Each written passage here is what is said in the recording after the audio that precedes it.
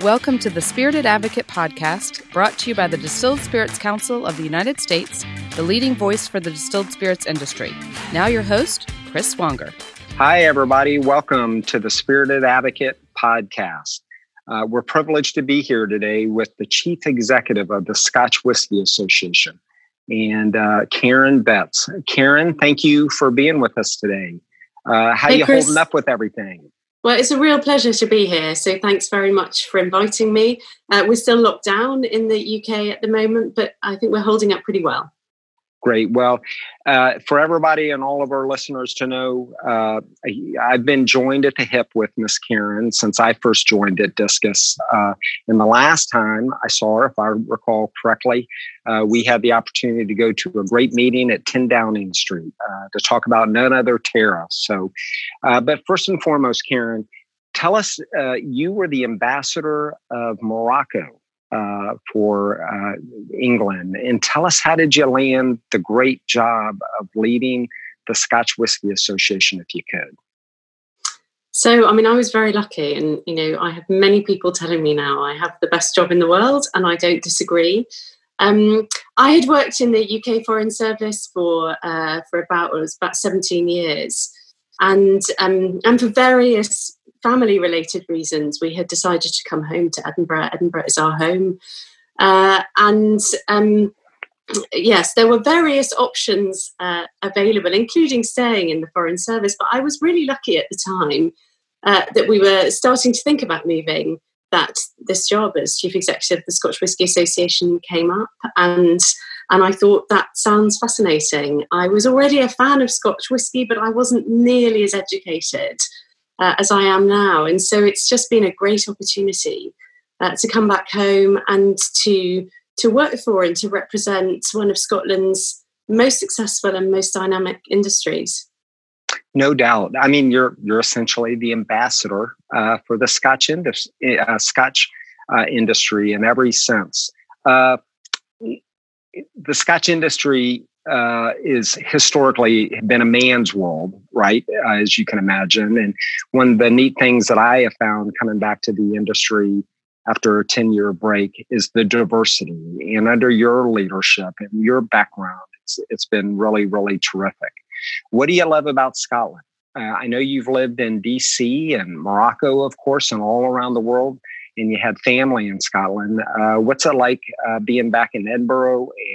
And just what do you love about Scotland, first and foremost? Beyond the Scotch, of course. Yeah. Scotland is a great place to live. And, one of the things we really love about it is the space.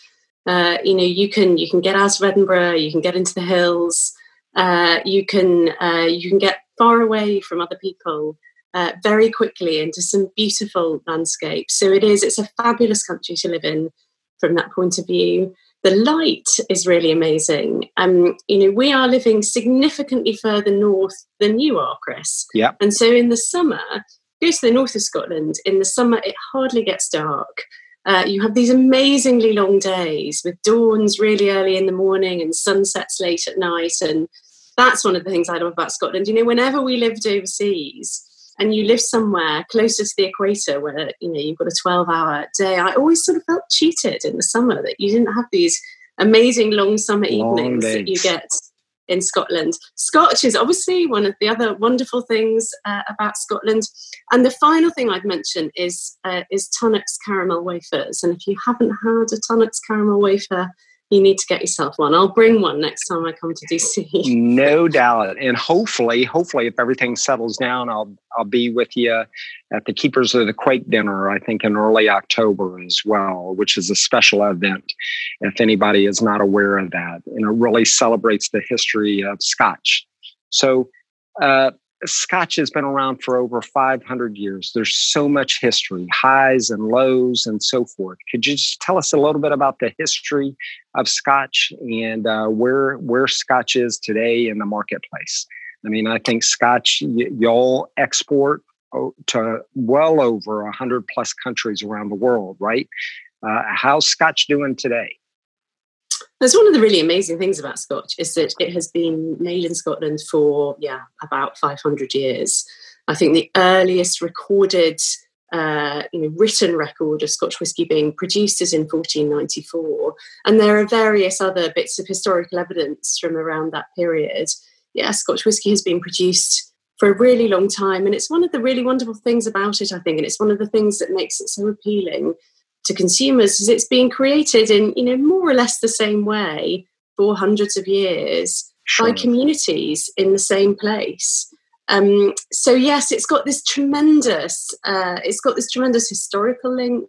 It's got this tremendous link to the landscape that it's in, and you see all these pictures of these beautiful distilleries in remote parts of Scotland that have been there again for a really long time. So that's kind of really critical to it. And yes, I mean, that production has gone on over hundreds of years. We've been through good times and bad, and Scotch whisky remains. And it's one of the fabulous things about it, I think, is just that it is so enduring. No doubt. I mean, it is the signature product of Scotland, of course. And if I have my count right, there's 128 distilleries. I bet you have gotten to visit quite a few of them. How important, particularly as we're navigating through the COVID crisis, how important is tourism for the Scotch distilleries all around Scotland? And how many do you think you visited in the last year and a half that you've been on the job? 2 years, maybe. So I'm going to have to correct you there, Chris. It's actually 133. So my team picked up on that. They said it's 133 distilleries, which is more distilleries than we've had running since the end of the Second World War. So there has been this amazing boom in distilling in the last sort of 10, 15 years. A number of new distilleries have started up. Out of that sort of 130 odd, about half of them are open to the public. I've been to many of them. I always have to sit down and count them. But yeah, it's one of the great pleasures of my job is, when we get out of lockdown, is just going out to distilleries and seeing what's going on there and seeing what people are doing. Some are very, very traditional. Others are more innovative. Some employ, quite a lot of people. Others are quite automated. It's tremendously diverse in that way. And yes, I mean, tourism is important to the industry. Again, the industry's tourist offer has really developed over the last 20 odd years. And many distilleries now have got visitor centres. Distilleries collectively are now the third most popular tourist attraction in Scotland. So we come behind the National Museum of Scotland in Edinburgh and Edinburgh Castle, and then the next thing that most people visit on a trip to Scotland is a distillery. So it is really important, and for many of our smaller distilleries, it's part of how they build their brand.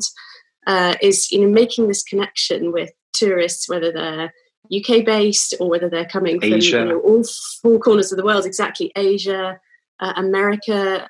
We have lots of American tourists, so it is important to the industry. Now, our distillery visitor centres are obviously all closed now. They all closed probably a couple of weeks before the formal lockdown was announced, because obviously things were becoming more difficult in terms of making sure that companies were taking good care of their staff and taking good care of their visitors. And of course, as I'm sure is the same with distillery visitor centres in the US now, we don't know yet when and how those attractions are going to be able to open up again. Yeah, we're living in such a extraordinary time through it all. And how important is Scotch to the Scottish economy and to the UK economy? Extremely important, right? In terms of the job contribution and the economic impact it has to the Scottish economy. How important is that? It's really important. We contribute over £5 billion worth of value added to the UK economy. We employ 11,000 people directly in Scotland, and many of those are in rural areas. And through our supply chain, we support the jobs of 40,000 people across the UK. So we're a significant employer. We add a lot of value. We're a highly productive industry.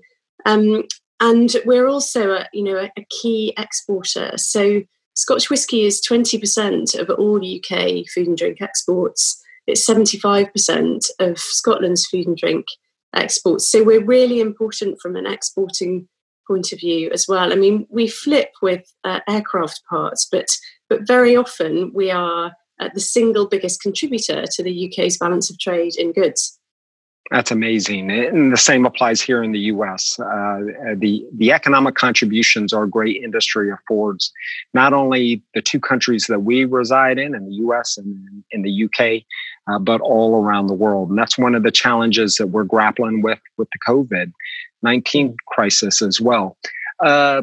Both you and I inherited some challenges, one certainly being tariffs, which if we could talk about that. And obviously, you are also grappling with Brexit, no less. Tell us a little bit about the tariffs. You and I have worked very, very closely together. It all started in June 2018 when the EU imposed tariffs on American whiskey. And we're working very closely together to try to get the EU and the US to come together and find a creative solution because of the detrimental impact on Scotch whiskey and cordials, liqueurs all around Europe, of course, Irish whiskey from Northern Ireland, and of course, American whiskey as well. Could you tell us a little bit about what SWA is doing on the tariff front, particularly as you're leading into Brexit negotiations between the UK and the EU as well? Yeah, so we certainly live in interesting times, don't we? Tariffs and Brexit are quite a combination. What I would say at the outset about tariffs, which I know you have noticed as well, is the spirits industry, and it's not just whiskey. They are, born free traders, and the spirits industry globally is very well connected. I mean, in some ways, it's a big global family of a number of companies that have worked together over a number of years, and. I think the way the spirits industry approaches these sorts of issues is, we like free trade. We don't like tariffs. We don't want to compete with each other by asking our various governments for protection. We just want to compete on the quality of our products, and we trust consumers to choose well. So yes, this whole bubbling up of tariffs has been a pretty negative development in the free trade world of spirits. For 25 years, we have had free trade in spirits between Europe and the United States. As you say, that ended in June last year when, in response to US tariffs on European steel and aluminium, the European Union placed a tariff on American whiskey. And, really at that point, we knew that Scotch whisky was under threat. We lobbied the European Union very hard at the time. The UK was still a full part of the European Union at this time. We lobbied our commissioner, we lobbied the trade commissioner, we lobbied the agriculture commissioner to say, don't do this. Don't bring spirits into this fight. You're just, you're going to pull in now a bunch of industries and companies that have got nothing to do with the airline dispute that's at the heart of this problem. But the European Union didn't do what we asked them to do. They placed a tariff on American whiskey, and the rest, as you might say, is history. It's history, yeah. 18 months later, a tariff was imposed on Scotch whisky under a different trade dispute. But I don't think we're in any doubt that it is a tit-for-tat response. And so, the trade negotiations have started again this week between the UK now and the US. And one of the things I know that we've said to negotiators on both sides is you've just got to get rid of these tariffs on whiskies. They're hurting many of the same companies actually on each side of the Atlantic. There's nothing to be gained. So yeah. It's almost like playing Russian roulette. What's amazing about our industry is we're aligned, right? We're aligned between the Distilled Spirits Council and the Scotch Whisky Association and our friends with Spirits Europe and all of our European colleagues. So we'll keep working at it. And I know we're advocating hard with both governments, all three governments, with the UK, of course, the EU and the US, to get in a room, have a little bit of American whiskey, Scotch whiskey, Irish whiskey, you name it, across the board, and really come to an agreement. Brexit is another one where, depending on how things kind of shake out with COVID, the UK is committed to leading the EU. What's all that mean for Scotch whisky as it relates to Brexit? I know this has to be top of mind for you. So the negotiations are ongoing now, and there's a deadline in June when the two sides need to come together and work out if they can come to an agreement by the end of the year. The UK government has been very clear recently that they think that they don't want to extend the negotiation period, and they think that a deal can be reached this year. So, I think it looks more likely than not that there won't be an extension and that the UK will leave the EU at the end of the year. And so the question for us really is, well, so what sort of deal is it going to be, and when will we know the details? For our industry, our needs in that deal are not as complicated as many other industries. We want zero tariffs.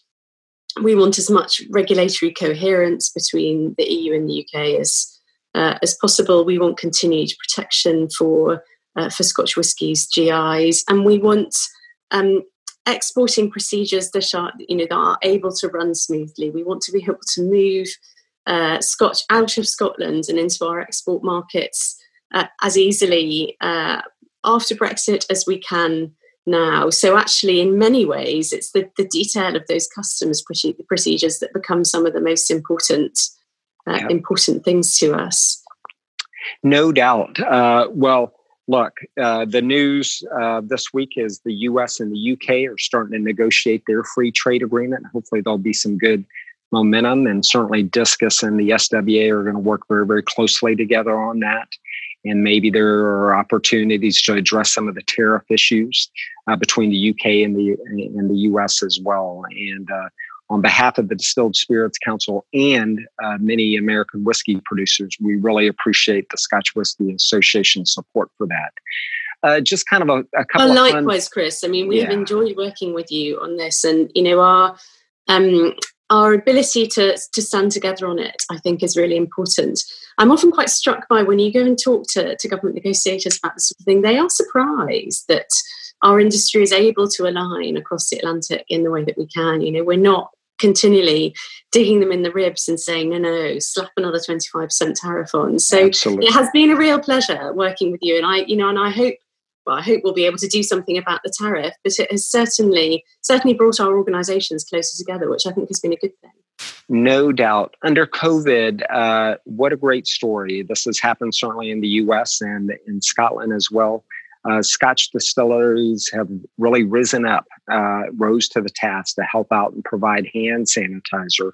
Who would have thunk 6 months ago we would have been in the thick of it? Could you just tell us a little bit about that? And certainly, I'm sure it's a proud moment for you to represent this great industry as we're all on the front lines trying to end COVID as quickly as possible. It's been really great to see our companies mobilize very quickly on producing hand sanitizer. Very early on in all of this, they were all going to the WHO website, taking the recipe off for hand sanitizer and working out how they could produce it.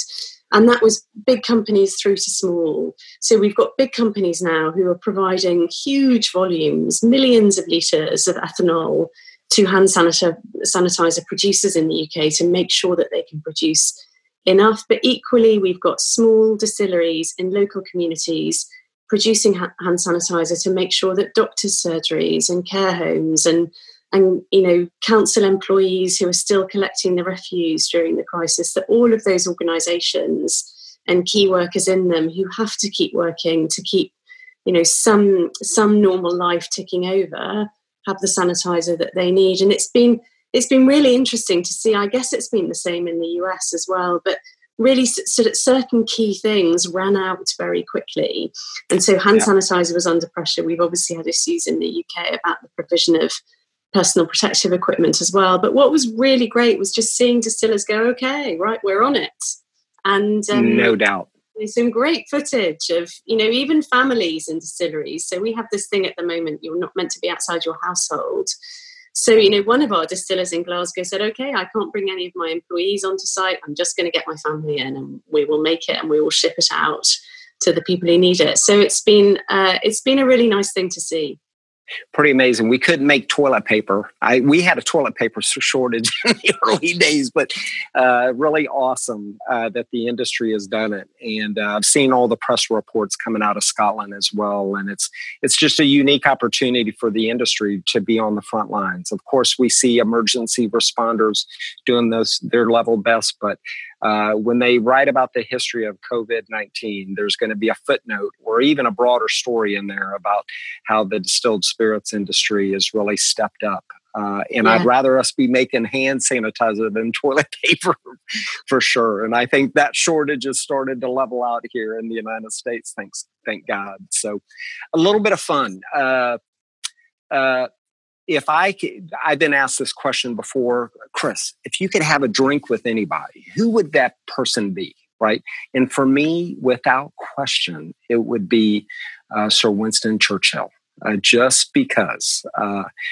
So if I may, if you had one or two people, and they can be deceased or alive or whatever, if you could have a great scotch with one or two people, who comes to mind for you? And I'm sorry, I took Winston Churchill. You can have him too, because I think that'd be great fun, obviously. Boy, that'd be a treat, though.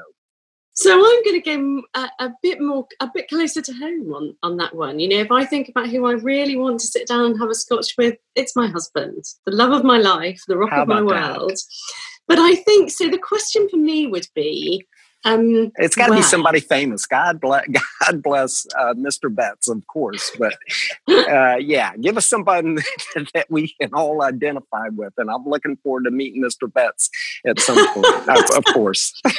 Well, so if it was my husband, I think what we would want to do is pick the best place in the world to do it. And I have to say that when we were in the US, we had this fantastic holiday where we drove a camper van around Washington and Oregon states for sort of 3 weeks. It was before Beautiful our kids country. were in school. Yeah, and it was before the schools had broken up. It was really quiet. And, you know, if I was drinking a whiskey with him right now, it would be overlooking, you know, that fantastic Pacific coast you have, where skyline. If you walk on a beach in Scotland and you pick up driftwood, it's like a branch or a twig. The thing that amazed me about that coast is you've got these whole tree trunks on your beaches. Your driftwood is of a different scale. So yeah, we had some fabulous moments overlooking the sea, rivers, lakes. So I mean, I would love to do that again with a whiskey every evening. No doubt, with Mount Rainier in the background. Yeah, someone famous. Yeah. I mean, beautiful. They are amazing. Yeah. They are amazing states, amazing wildlife, mountains, sea. It was, you know, we had a fabulous time. If it was somebody famous, I think it might be Madeleine Albright, who I'm a big fan of. Yeah, and you're reading her book right now, right? You're reading her book right now. Yeah, right? I've read her book, and she, I met her a few times when I was working at the embassy in Washington. She did a few events with us, and she was just such a wise and knowledgeable person, but also so self-assured and straightforward about it. There was not a sort of glint of arrogance or I've done all these things. She was very amusing and witty in many of the stories she had, just a lot of fun, as well as combined with this amazing sort of wisdom and experience, having done all these, hugely important things all over the world. So, look, we swap. I take great Winston Churchill, and you take former Secretary of State Madeleine Albright. Tell us about how which is a tougher job, being ambassador of Morocco or being the chief executive of the Scotch Whisky Association? I'm sure they both had their challenges in their own right? That would be telling. Yeah. They both have their moments, but, you know, both really interesting. And, you know, one of the things I think is fascinating about the job I do now is it's kind of everything from our license to operate in Scotland, you know, which goes into everything, like how do you stack casks in a warehouse? You know, do you fill your tankers when you're moving scotch around Scotland? Do you fill them from the top or the bottom? You know, we go from those sorts of issues through to tariff and non-tariff barriers in 180 markets all over the world. So really fascinating. loads of things to influence and to change in a positive way. And it's really great then to see the impact that has back in the industry. You feel like you're really doing something that helps people, that helps the industry, that helps support all the jobs and livelihoods that we support. Being ambassador to Morocco was a lot of fun as well. We had some we had some really successful moments. We had some dicey moments. A great, fun place to live. It's a bit like, in climate and in geography, it's a bit like California on the edge of Africa. Dry, you've got mountain, dry, sea. Yeah, you've got Mediterranean. You've got very dry. You've got very cold in the winter in certain places. So it was fun. Different in many ways, but actually quite similar in some ways as well. I mean, you and I, we represent a bunch of policy issues to government, and it's actually what I do now is not that different to being a government ambassador. Yeah, no doubt. We are lucky and do have the opportunity to represent great people in great industries as well. Now, I'm probably talking out of school, but the last time you were with me in Washington, D.C., I convinced you to try a bourbon and water, and I think you liked it. But I know, that was just You'll get me into trouble, Chris. I know, that one moment in time. How do you like to drink your scotch? Do you like to add a little bit of water or ice, or tell us I won't ask you to tell me your favorite scotch brand, because that would get us both in trouble, obviously. But how do you like to drink your scotch and enjoy it? Neat? So I will drink it with a bit of water. I don't drink it neat. I would taste it neat. If you're doing a tasting, I would taste it neat, but then I would always add some water. I do believe that water opens up the flavors and the aromas. Absolutely. I would also drink it in a cocktail. I'm a big proponent of cocktails and of diversity in the way we consume whiskey, as well as in the way that it's made. Scotch is just the most diverse spirit. I think even within a single distillery, you get this enormous range of flavors. And yes, I don't think that we, certainly not the Scotch Whisky Association, should be telling people to drink it in certain ways. So I think you drink it how you like it. I drink it with water, but I do enjoy the odd cocktail, and I enjoy Scotch in an old fashioned. I'm quite a fan of old fashioned. So very nice, very nice. I think we had one in DC, didn't we? We did for sure. Absolutely. Well, Karen, on behalf of the Distilled Spirits Council and the Spirited Advocate, I'd like to raise a glass and a toast to you and our great friends with the Scotch Whisky Association.